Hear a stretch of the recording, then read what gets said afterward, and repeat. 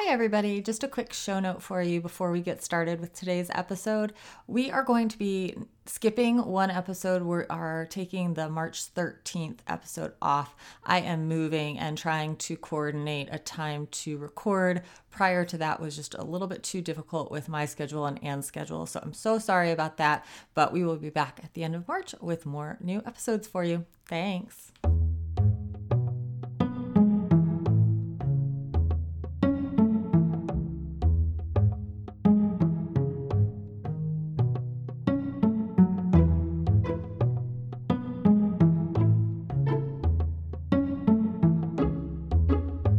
Hi, and welcome to the Well Read Podcast, a bi-weekly discussion on books and reading. I'm Hallie. And I'm Anne. And we are librarians who love to read and talk about books. And today we're going to preview the books that we are looking forward to that are coming out this spring and summer. So we haven't done one of these in a little while. We made the decision to go, instead of doing this quarterly, to twice a year. I am super excited because I feel like there were so many good books to choose from that I loved the idea of really picking the 8 books that stood out to me as... Yeah. Did you feel that way? Yeah, it was so, I shouldn't say so much harder because the winter publishing season is the lowest season of the, or I shouldn't say lowest, the smallest season of the publishing year. So sometimes it would be hard to pick 8 books that I was excited about. And so this time it was hard because I had to take out so many books that I want to talk about. And I think we're combining 2 seasons, but I think that no matter what, this is one of the strongest publishing seasons I think I've ever seen. So I could have switched out my list probably twice over with absolutely. It was I totally could have done this by myself. Yeah. Oh, yeah. 16 books. Luckily, we're friends and we want to share. I know, luckily. And some of the books that you are mentioning are also ones that I am excited about. Vice versa. So it worked out well. Yeah. And we should tell everybody that some very exciting news is that we're going to be seeing each other in person this week. Isn't that fun? We're so excited. I know. I am traveling to Nashville for the Public Library Association conference this week, and Nashville is where, Anne, you live. And so we're going to get to see each other. Yeah, we're going to have a great time. And if we had more time, we could have done an in-person recording session. I thought about that. I know. We just don't have enough time, but that would have been fun. It's good enough that we're getting to go to dinner together, but it's a pretty crazy couple of days with various parties and things. So I'm excited to show Hallie my city. I know, it's so the city that I still don't know very well. Yeah, well, and I've never been to Nashville, so whatever you show me is going to be exciting. Yeah, I'll just tell you whatever I want. Just make things up. Yeah. All right, so we probably could just go ahead and start talking about our books. Let's give the time frame. These are all books that are going to be released between, what did we say, March and August? Yes. Is that what we did? Yeah. Okay, so March and August. Some of them are actually going to be, by the time this posts, it won't be too long before some of mine are going to be out. So you won't have to wait for very long, which is awesome. Cool. But we can go ahead and just dive right in. Yeah. Well, first we want to give honorable mentions to a couple of books that we have mentioned a bunch or talked about completely, but and fit within this time frame, but we figured we would give you more books rather than rehashing the same books that we've talked about. So one of them is We Ride Upon Sticks by Quan Barry, which I talked about during our Witch episode.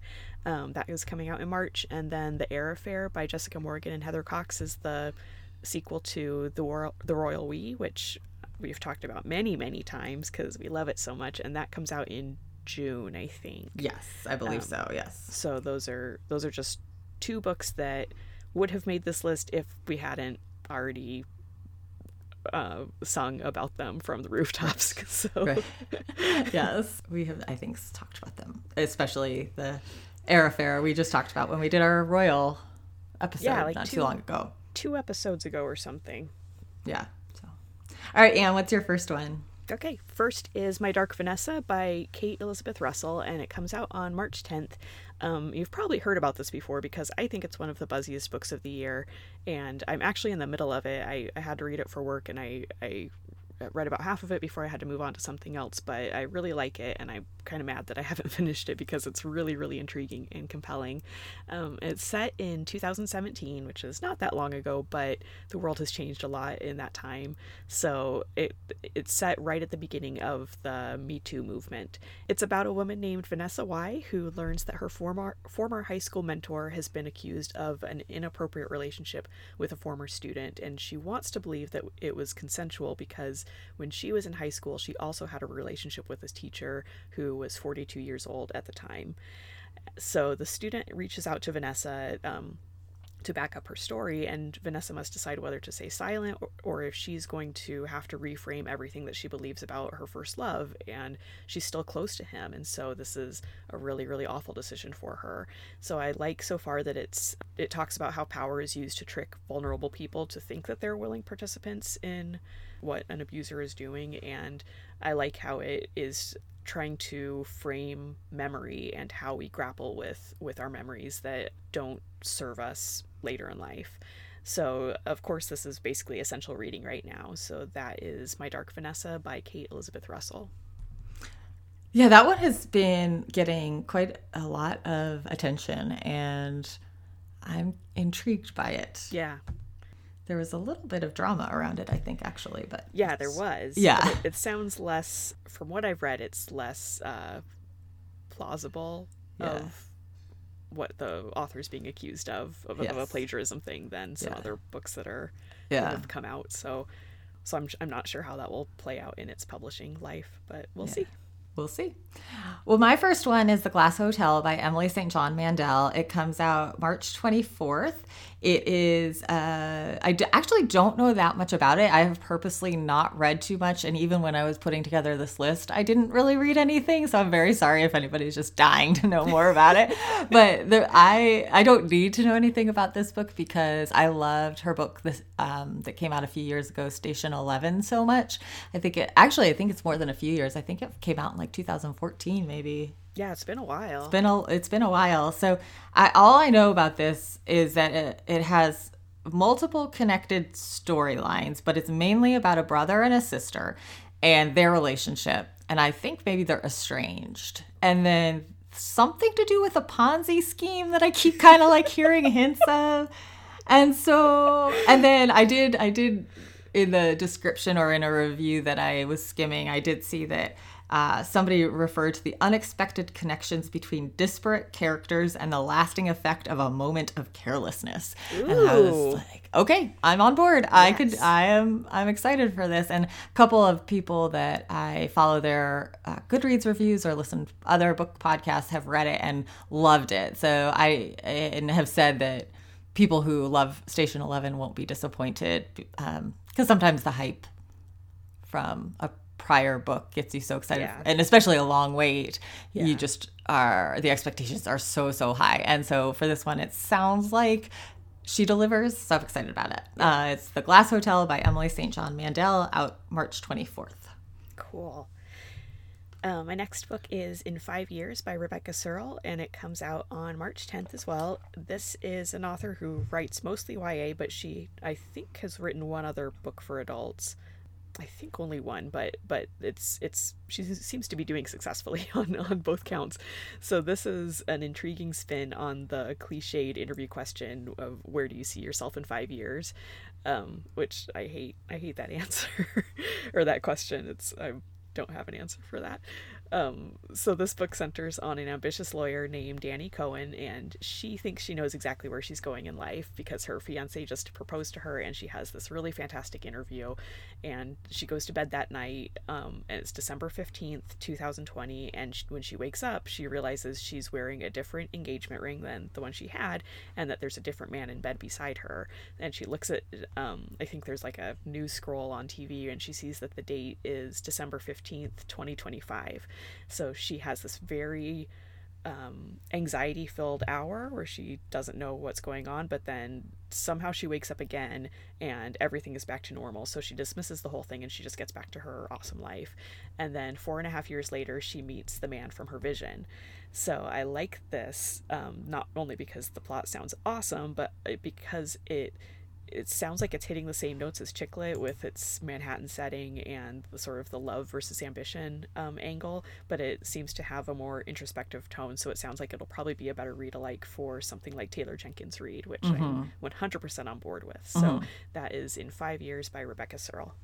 I'm so excited for that. That was one I almost had on my list and then swapped it out for something else just to give my list a little bit more variety. Yeah. But I read The Dinner List last year, which was by Rebecca Searle, that was and I was trying to think of.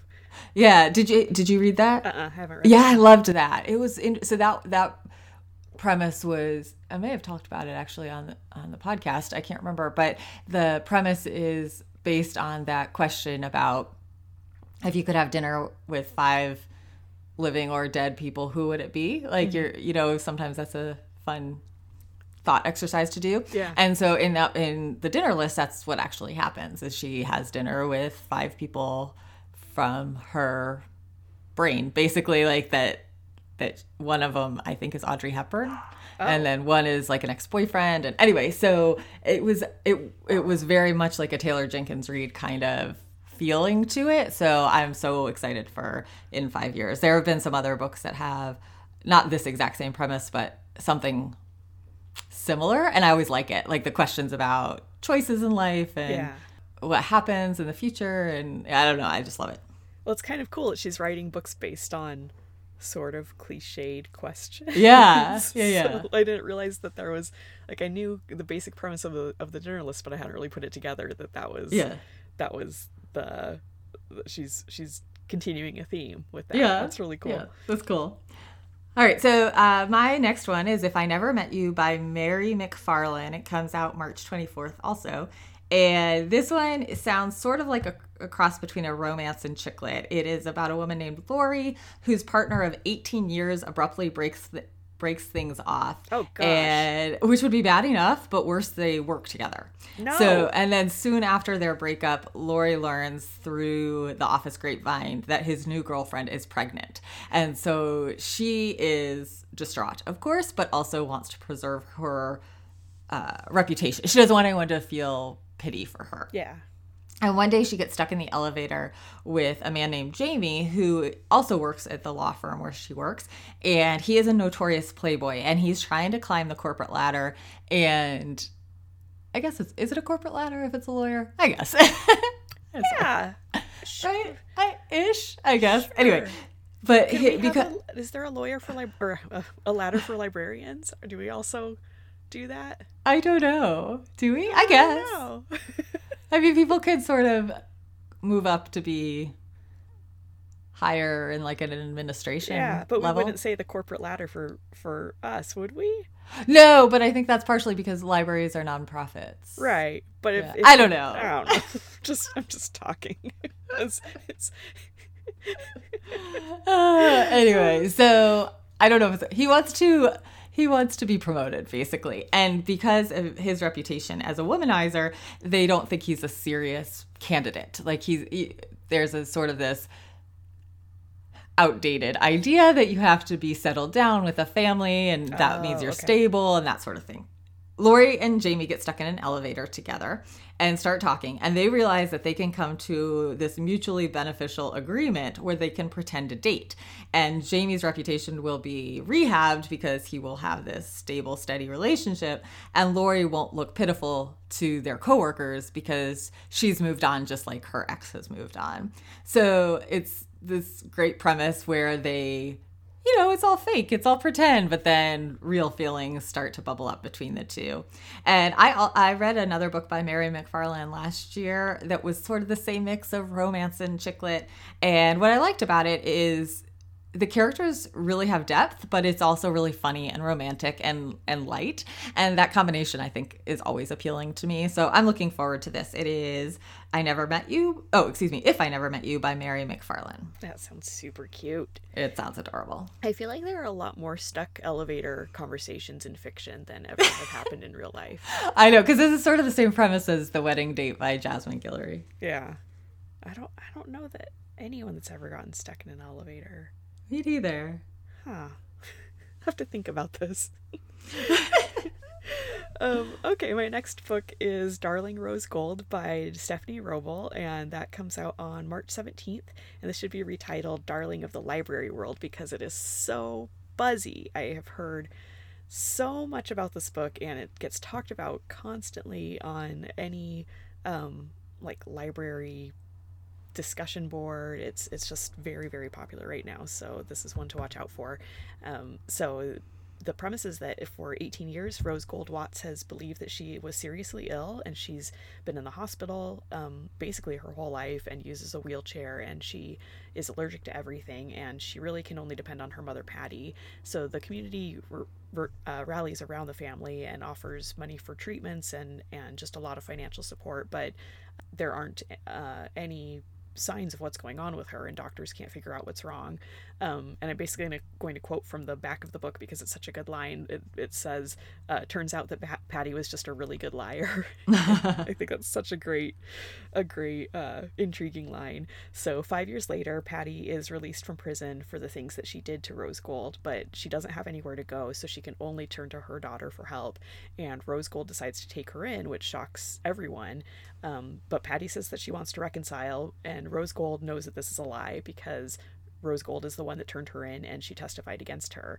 So she knows what Patty is capable of, but Patty doesn't know what Rose Gold can now do.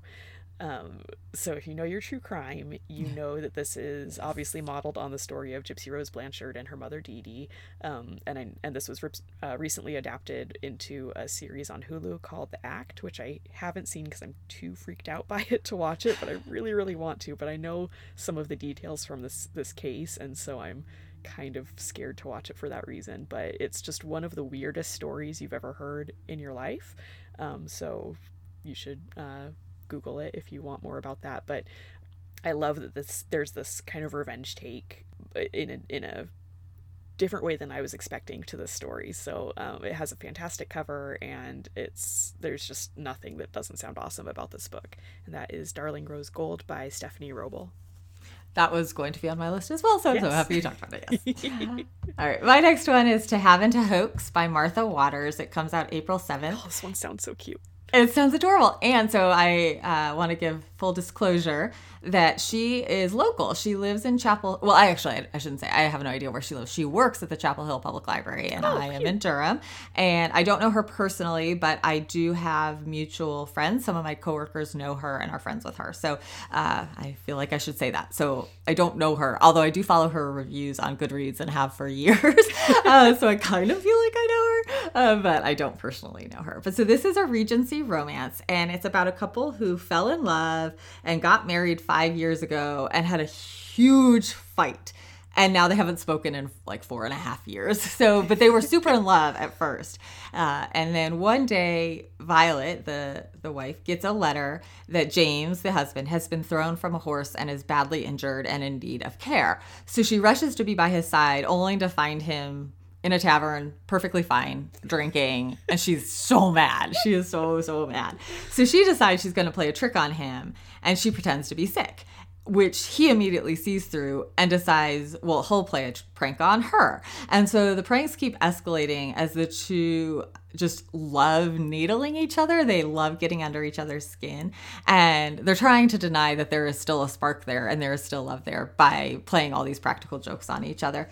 And it just sounds so charming and fun. And it sort of reminded me of The Hating Game, which was a modern day romance that was about two coworkers that did that sort of thing, like went back and forth with lots of different pranks and stuff. But it's set in the Regency time period, and Regency romances are some of my favorite historical romances. So that is To Have and to Hoax by Martha Waters. That sounds so fun and and so modern. But I know. I love that. I love the historical take on it. Yep, absolutely. So up next is Clap When You Land by Elizabeth Acevedo, and it comes out on May 5th. And I really, really love everything of hers that I've written. Say that again. I really, really love all the books of hers that I've read. She wrote The Poet X, and that was 2 years ago, and she won the Prince Award for that. And then last year she wrote With the Fire on High, and they're both fantastic. So go read those if you haven't yet.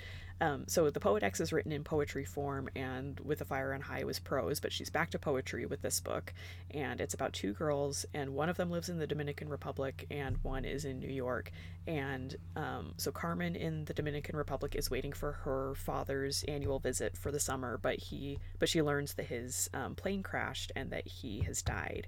And then at the same time, Yahaira is in New York, and she's called to the principal's office where she meets her mother, and her mother tells her that her father died on his way to the Dominican Republic. So this is the same man, and both girls idolize their father, but they didn't know about each other. So they're forced to grapple with the things that their father kept from them, but also this new, strange, and potentially wonderful relationship in their lives.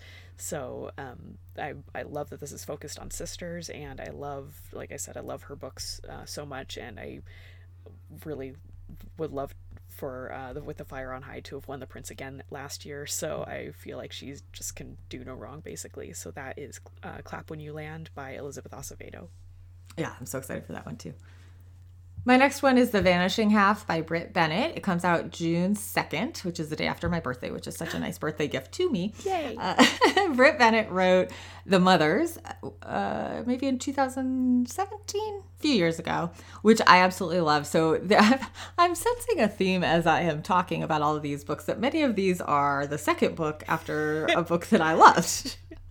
So there you go. Let's just assume that is why I'm choosing every book from now on. The point of anticipation is you have previous experience with good things. So this one is about twins who run away from home at age 16, and it looks at how different their lives are from each other 10 years later. So one lives in the same small southern town that they tried to escape from and is a single mother, and the other is attempting to pass as white and has a husband who is white who knows nothing about her past. But you know that the secrets that they're trying to keep are not going to stay hidden. One of the things that I loved about The Mothers was it was about these really well-developed characters who were flawed and relatable and made choices that felt like choices that actual people would make.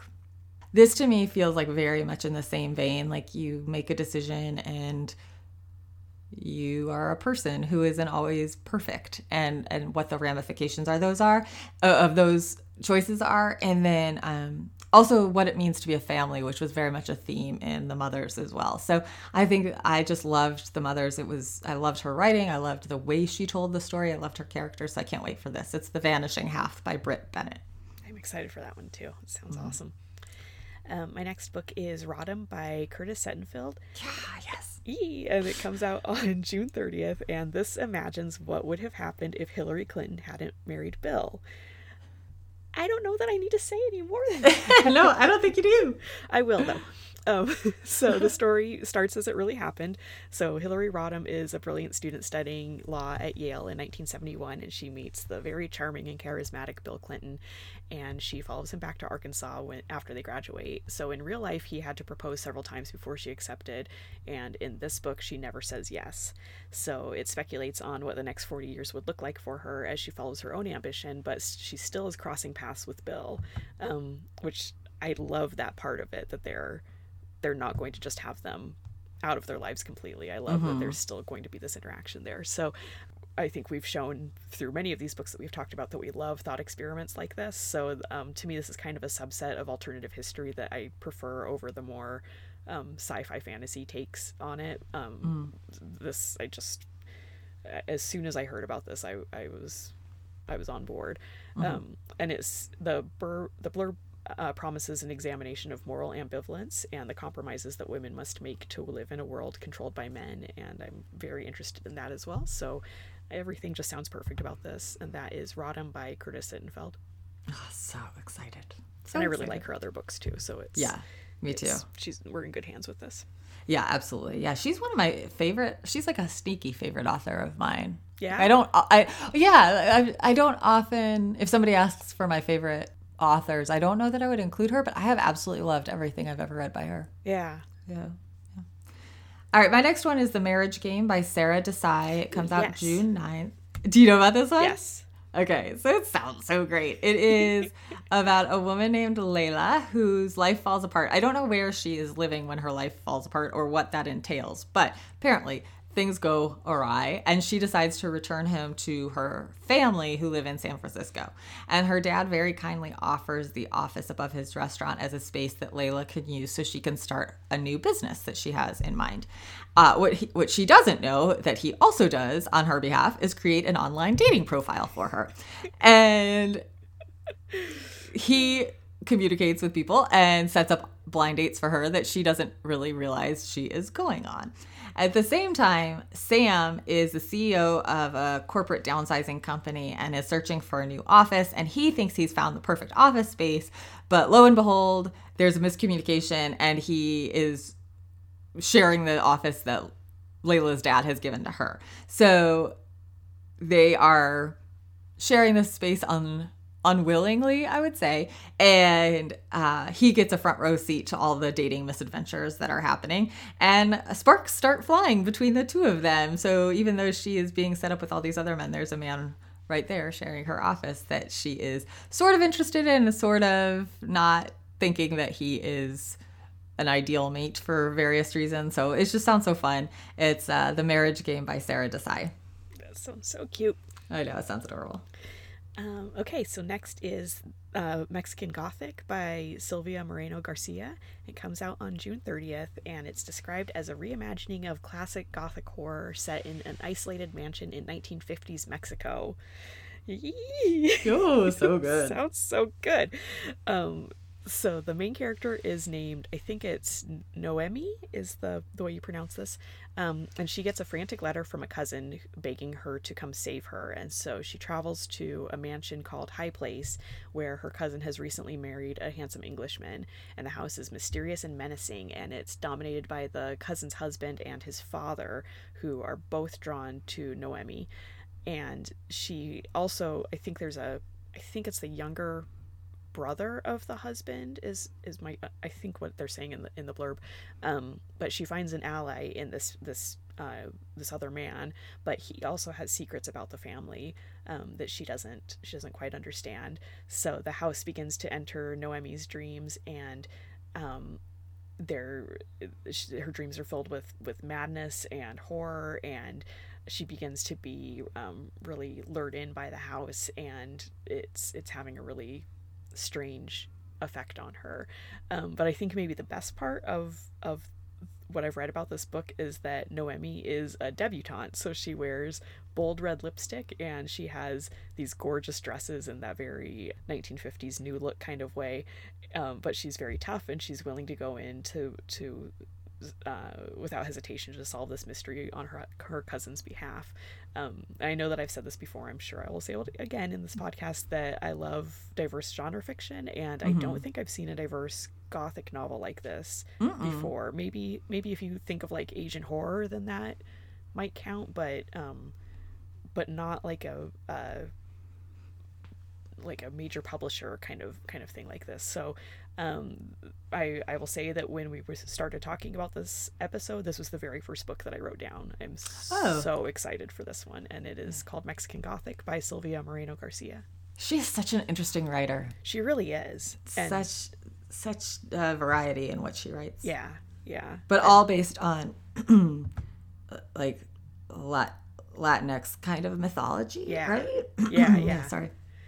Yeah, I just love that she's doing diverse horror right now is a thing, but it seems kind of under the radar a little bit, but she's definitely been doing it for a few years, and I just really admire that. So all right, my next one is I Was Told It Would Get Easier by Abby Waxman. It comes out June 16th. Hey! Yay, I know. I've talked about Abby Waxman before. She writes such smart, modern fiction about women. It's the only way I can say why I love her books so much. They're not really chick lit, they're not romance, but they have elements of both of those. But she writes about like modern life for women, particularly women with kids. I think I don't have kids, but I do think she sort of taps into that.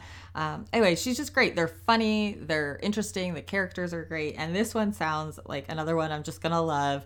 It's about a mother-daughter duo who are going on a college tour together, but it's not just the two of them. They're on a road trip with a bus of other people who are also doing this tour.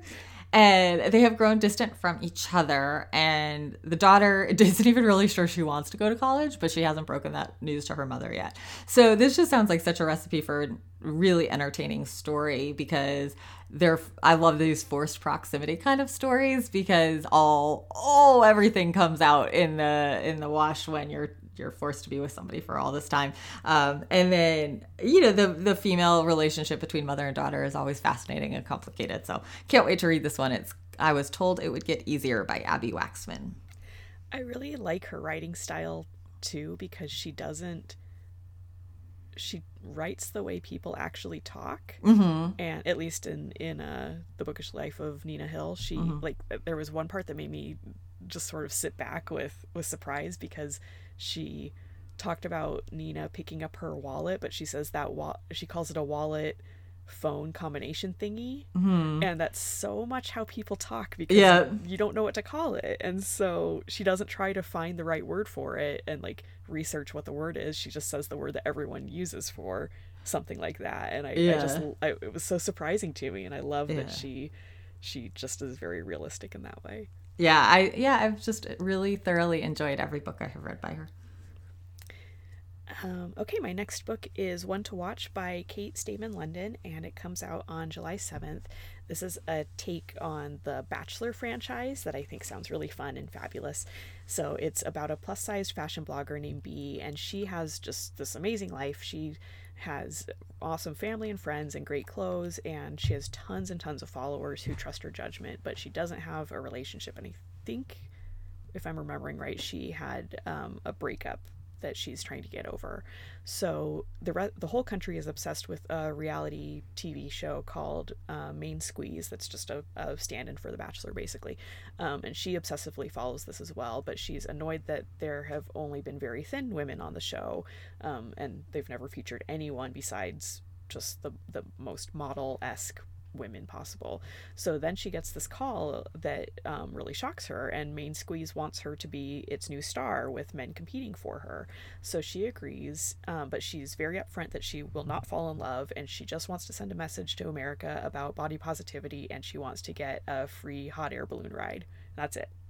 So, of course, things don't go as planned, and everything is more complicated than she imagined, and behind the scenes there are lots of things going on that she didn't know about, and reality and the fairy tale are going to clash, but it of course there's going to be a perfect ending for her at the end of this. So I haven't watched The Bachelor in years, but I love anything that's about behind the scenes Hollywood. So and the message sounds really great. I kind of wish I were watching The Bachelor again, because it seems to have gotten like insanely popular once again. Which is kind of a weird trajectory. So so I don't know if this is going to have specific references to things that Bachelor fans would know, but it just sounds like a really, really fun kind of chick lit, possibly romance that I surprisingly am on board for, since I don't usually love romance, or I think I have to amend that I am always pulled in by it, but then I don't always love the execution, but I always want to read it. The covers just make me want to read everything. So that's One to Watch by Kate Stayman London.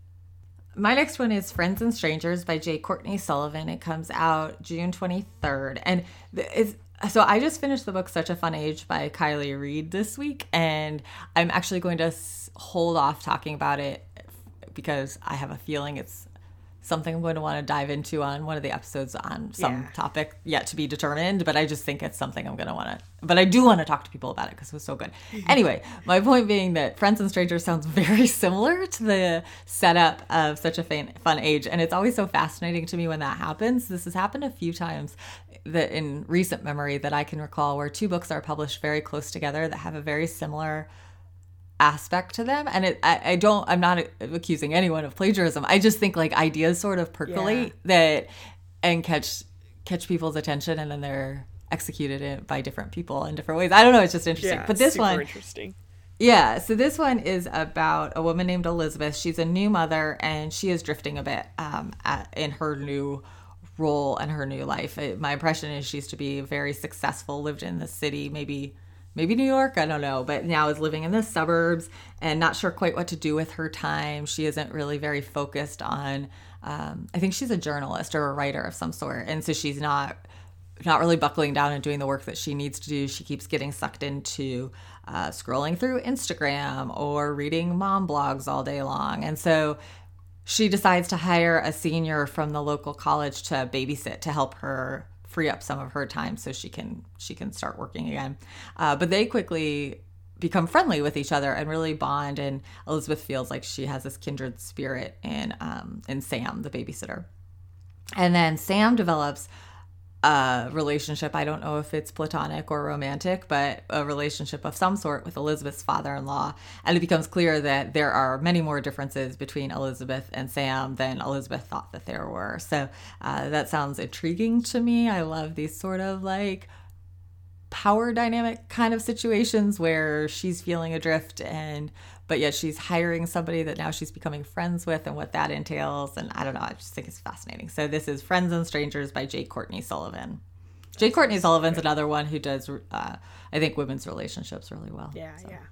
Yeah. This is just a dumb side story, but I met Kylie Reed at work, and I texted Hallie to say, I met her and it was so interesting, and she's one of the most beautiful people I've ever seen in my life. And then like a day later I texted Hallie again and said, did I tell you that I met Kylie Reed and she's one of the most beautiful people I've ever seen? And she's like, yeah, you told me.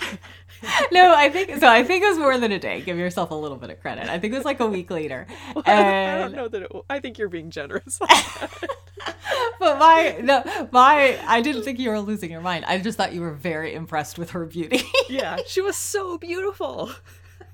It was like otherworldly beauty that like no one else in the room had anything close to that.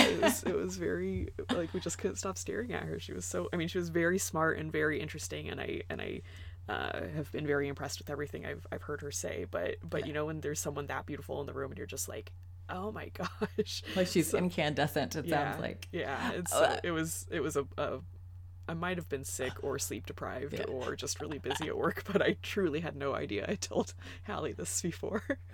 Well, here's my sneaky way of talking about her without actually talking about her. Is I coincidentally listened the same day I finished the book.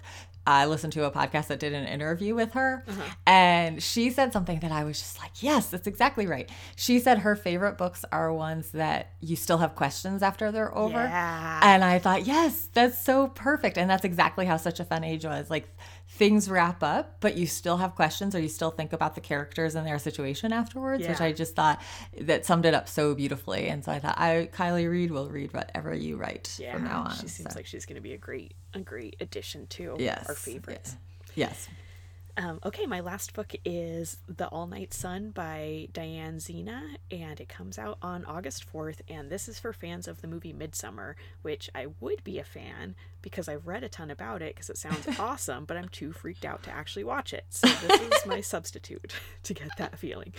So it's about a woman named Lauren Kress who leads a quiet life, and she is a writing teacher at a small college, and she's liked by her students and her colleagues, but she's just not very gregarious. She's struggling internally because she's still traumatized by her parents' sudden death 10 years prior, and she then meets a Swedish study abroad student named Siri, who has like the kind of personality that Lauren wants, because she's super charming and just people are really drawn to her, and they become close friends, and it's kind of this a little bit of attraction of opposites.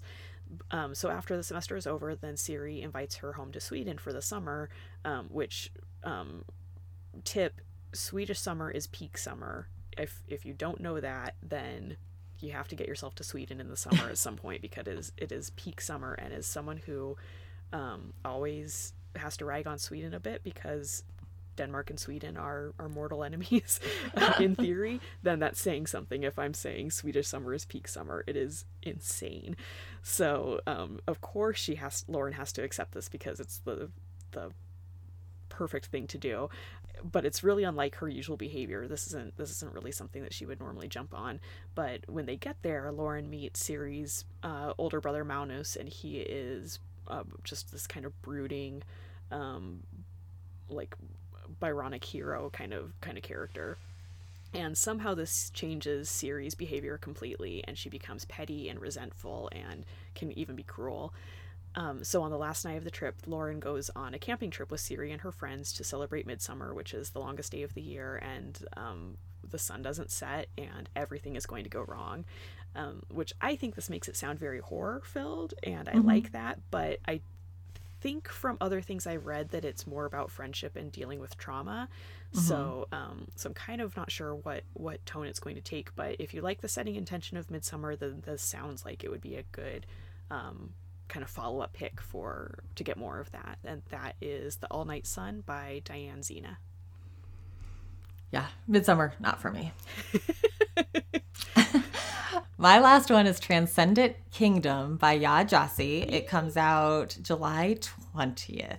This, I think, is the book I am most excited about on my whole list, I think, because Homegoing is just such a wonderful book. It was a favorite read. I still think about it. I don't know. I haven't read a book that I've loved that much in a long time. And so I just am so excited at the prospect of this. It is about a family of Ghanaian immigrants who are living in Alabama, which basically that's all you need to tell me. And I'd be like, sure, I'll read that. That sounds like it's going to be fascinating. But if you need to know a little bit more, the main character is named Gifty. She's a graduate student who is studying reward-seeking behavior in mice, and her brother, who was a talented high school athlete, died of a heroin overdose, and her mother is basically won't get out of bed. She is so depressed and she is suicidal, and Gifty is struggling with how to deal with all of this that's going on in her life. And she, as a scientist, wants to take a scientific approach to understand why her family is suffering and the suffering that she sees every day around her. So, but at the same time, she is also drawn to the evangelical faith of her childhood. She sort of drifted away from that, as you might, I don't know, that you might expect, I guess, somebody who's very scientifically minded to maybe not be into an evangelical perspective of religion, but she's drawn back to that sort of as a place to find answers. And so I love the idea of any book that's going to grapple with issues of faith and science and the intersection there, and family and grief and loss. It just all sounds like something that will just really be a beautiful, not I from the descriptions, like, this is all sad. I'm sorry, my dogs are barking in the background. This all sounds like it could be sad and depressing, but I trust that Yaa Gyasi has something important to say. And so I don't think it's going to turn out to be that way, even though it sounds like such a sad premise. I feel like there's going to be some beauty to be found here. So that is Transcendent Kingdom by Yaa Gyasi. Yeah, that one, when I think I saw it was on the site that we use to get advanced copies, I immediately messaged you and said, oh my gosh, this is such a big deal, because she's such an amazing writer, and she's so thoughtful and so smart in how she approaches her books, and is so like, just does unusual things that I hadn't seen before. So I'm really excited for this one too. Yeah, oh, so excited. All right, we'll be right back with what we're reading this week.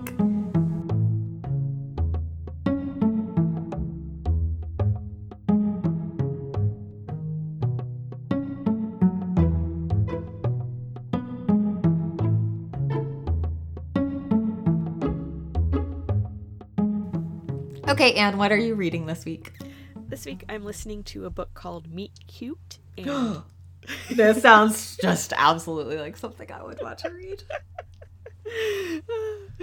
And it's I'm gonna say by various authors, because it's a short story compilation that's centered on a common theme. So if you read the book My Love True Gave to Me, which is all romance books about, or romance stories about holiday themes, then this is kind of the same vein. So this is YA, and they're, like I said, all stories that are about a romantic meeting in this case, but the tone and the genre vary widely. So it has really famous authors like Sarah Shepard and Nicola Yoon and Julie Murphy, lots of other people too that are really big in the YA world. And so some stories are very realistic, and then others are kind of in a speculative universe with a lot of world building. So there's kind of something for everyone that whether that's representation of these different couples. There's a transgendered couple. There is 2 girls that are falling in love, 2 boys that are falling in love, heterosexual couples. There's really lots of representation here, and then also lots of genre representation. So that's very fun to read. So I'll just talk kind of briefly about the story that I've liked so far the most, and it is by Nina LaCour, who wrote We Are Okay, which I have talked about before on the podcast, and the story is called Print Shop. And it's about a high school girl named Evie who is working her first day at a hip but very, very tiny Bay Area print shop. And they're known for being adverse to change and having an old-fashioned work model. And that's something that appeals to lots of people, but as far as social media goes and sort of getting their name out there, they don't have anything going. So she is going to take care of that. And so she starts their social media accounts, and they instantly get a message that's negative about a print job that had an error.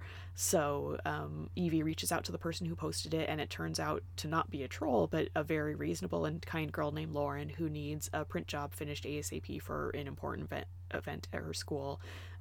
And there was a spelling error on the original product, and so she needs this to be fixed. So Evie decides that she's going to make this happen, and she starts to investigate Lauren, and she develops sort of a online crush on her based on her profile.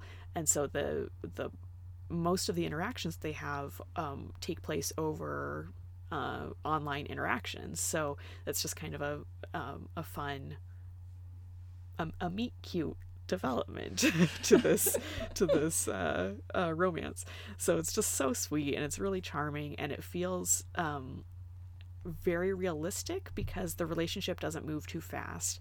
Some of these other stories end with a more fully formed relationship that I think would be realistic for the time frame, but this ends at the perfect time. So as this title promises, these stories are going to make you swoon a little bit, and some have a darker tone than others, but they're all very romantic, and just really great characters. So so far, there's some things that have really stood out to me. There's going to be some that I like less than others, but it's still very it's kind of perfect for commutes because you just get a short story in that time. So that is Meet Cute by Lots of People. Sounds adorable. Yeah, you would love it. All right, so what I'm reading this week is The Holdout by Graham Moore. I actually just finished this last night, which I wasn't expecting because I started it, I think, 2 days ago and finished it last night. But I loved it. It was so good. So it came out on February 18th, and I actually didn't know anything about it. I had just finished Such a Fun Age, which I mentioned how much I loved. And one night before bed, I was scrolling through the advanced readers copies I have on my Kindle, just trying to find something that was going to be different, because when I read a book that I love a lot, if I try to read something that's too similar right after, it generally pales in comparison. So I like to go for a totally different kind of genre. So I was scrolling through trying to figure out what to read, and The Holdout, all I knew about it was a mystery. And so I thought, well, that's good because Such a Fun Age is more about relationships and all sorts of like modern day stuff. And I was like, oh, mystery sounds perfect. So, but it was like such an unexpected surprise because I didn't know anything about it. So it's about a woman who named Maya, who's an attorney, and 10 years prior to when the book begins, she was on the jury. She at the time was not a lawyer, and she was on the jury of a very famous trial where a 25-year-old teacher was accused of killing his 17-year-old student.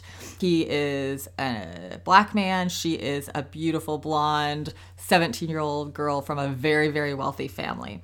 And so you can imagine what sort of national attention this case gets. The jury is sequestered during the trial for 5 months, so they have no idea what the perception of this trial is.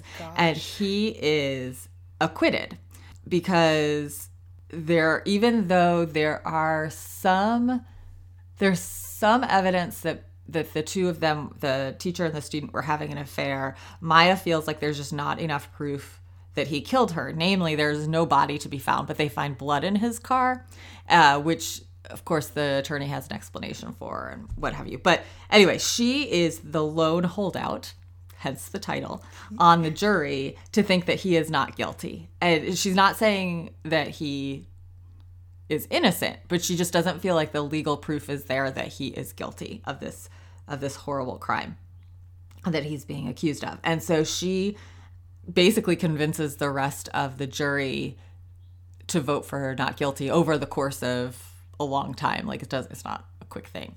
So what happens in this 10 years later timeline is that they're making a documentary series for the anniversary of this major trial. And they've gathered all the jurors together to do interviews about the case and what happened. And on the first night that they're all back together at a hotel, one of the jurors is murdered. And so, and it's in Maya's hotel room, and she is the prime suspect. So she starts investigating. Where's my Kindle? I need to read this. Oh my gosh. So she is starts investigating who really killed this man. And an added complication is that during the trial 10 years ago, she and the man who was killed were having an affair. And so there are all sorts of secrets that she doesn't want to come out, but there are reasons why somebody would think that she was a prime suspect beyond just his body being found in her room. So as she's investigating, you're learning about the current timeline murder, but then you're also uncovering things from the past, because the guy who was killed in the present day storyline basically spent the entire 10 years investigating. He was convinced that the defendant was guilty. And so he then spent the next 10 years trying to figure out what really happened and uncover evidence that he had done it. And at the same time, he was also uncovering evidence about the other jurors. So there are all these secrets, and there are these two simultaneous kind of investigations going on of was Maya right 10 years ago? Was this man really not guilty of this crime? And then the current day trying to get herself out of trouble for murdering the fellow juror. So it was so good. It was so absorbing. It was such a quick read. And it felt so of the moment, because it felt very much like kind of a little bit Serial, the podcast, with the element of the high school girl who disappears. Also the O.J. Simpson trial, because I don't know if you watched the documentary about the O.J. Simpson trial. Good documentary. But they talk about the jurors that they interviewed after the fact. They were sequestered, I think, for almost a year in a hotel. The part of the reason they came back with the verdict so quickly was just because they wanted to go home. Like that's basically what it came down to, is they felt like the faster we do this, the quicker we get to go back to our families and our lives. And so there's an element of that there too. So but then it's just a good mystery too. So that is The Holdout by Graham Moore. Oh my gosh, I heard about that one, and I think I have it downloaded because the premise sounded good, but you sold it so well. Yeah, and it just came out last week. All right, so we have a whole bunch of books to list off here. Anne, do you want to go first? Yeah. So I talked about My Dark Vanessa by Kate Elizabeth Russell, In 5 Years by Rebecca Searle, Darling Rose Gold by Stephanie Roble, Clap When You Land by Elizabeth Acevedo, Rodham by Curtis Sittenfeld, Mexican Gothic by Sylvia Moreno Garcia, One to Watch by Kate Stamen London, The All Night Sun by Diane Zena, and what I'm reading this week is Meet Cute by various authors. All right, and I talked about The Glass Hotel by Emily St. John Mandel, If I Never Met You by Mary McFarlane, To Heaven to Hoax by Martha Waters, The Vanishing Half by Britt Bennett, The Marriage Game by Sarah Desai, I Was Told It Would Get Easier by Abby Waxman, Friends and Strangers by J. Courtney Sullivan, Transcendent Kingdom by Ya Jossi, and then what I was reading this week was The Holdout by Graham Moore. I was just looking and listening to you list yours off. I think part of why I think this is such a strong publishing season is because it's so many authors that I like who have books coming out, and so many who I look forward to their books. I don't think that's always the way it goes. I'm always excited about new releases. I'm always excited about new books to read, but I think that I don't recall a time where there were just so many authors that I've read before and loved their books who have books all coming out in a small time period like this of 6 months. So I think that's part of why it sticks out as being a really exciting season. All right, so if you want to tell us what books you're excited are coming out, please get in touch with us. Our email is wellreadpod@gmail.com, or you can find us on our Facebook page or on Twitter at wellreadpodcast. Please take a look at our Facebook page. I posted a picture of a guest co-host that we had this week. Please, he was a silent partner in the podcast. Actually, he was silent until he was not silent, which you will probably hear in the background at some point. Please rate and review us on Apple Podcasts or your other podcast provider of choice. It helps other people find the show. Our theme music is Kitten by Poddington Bear. We keep our show notes at wellreadpodcast.wordpress.com, where you can find a listing of all the books we talked about today, as well as every other episode. Thank you all for listening, and happy reading.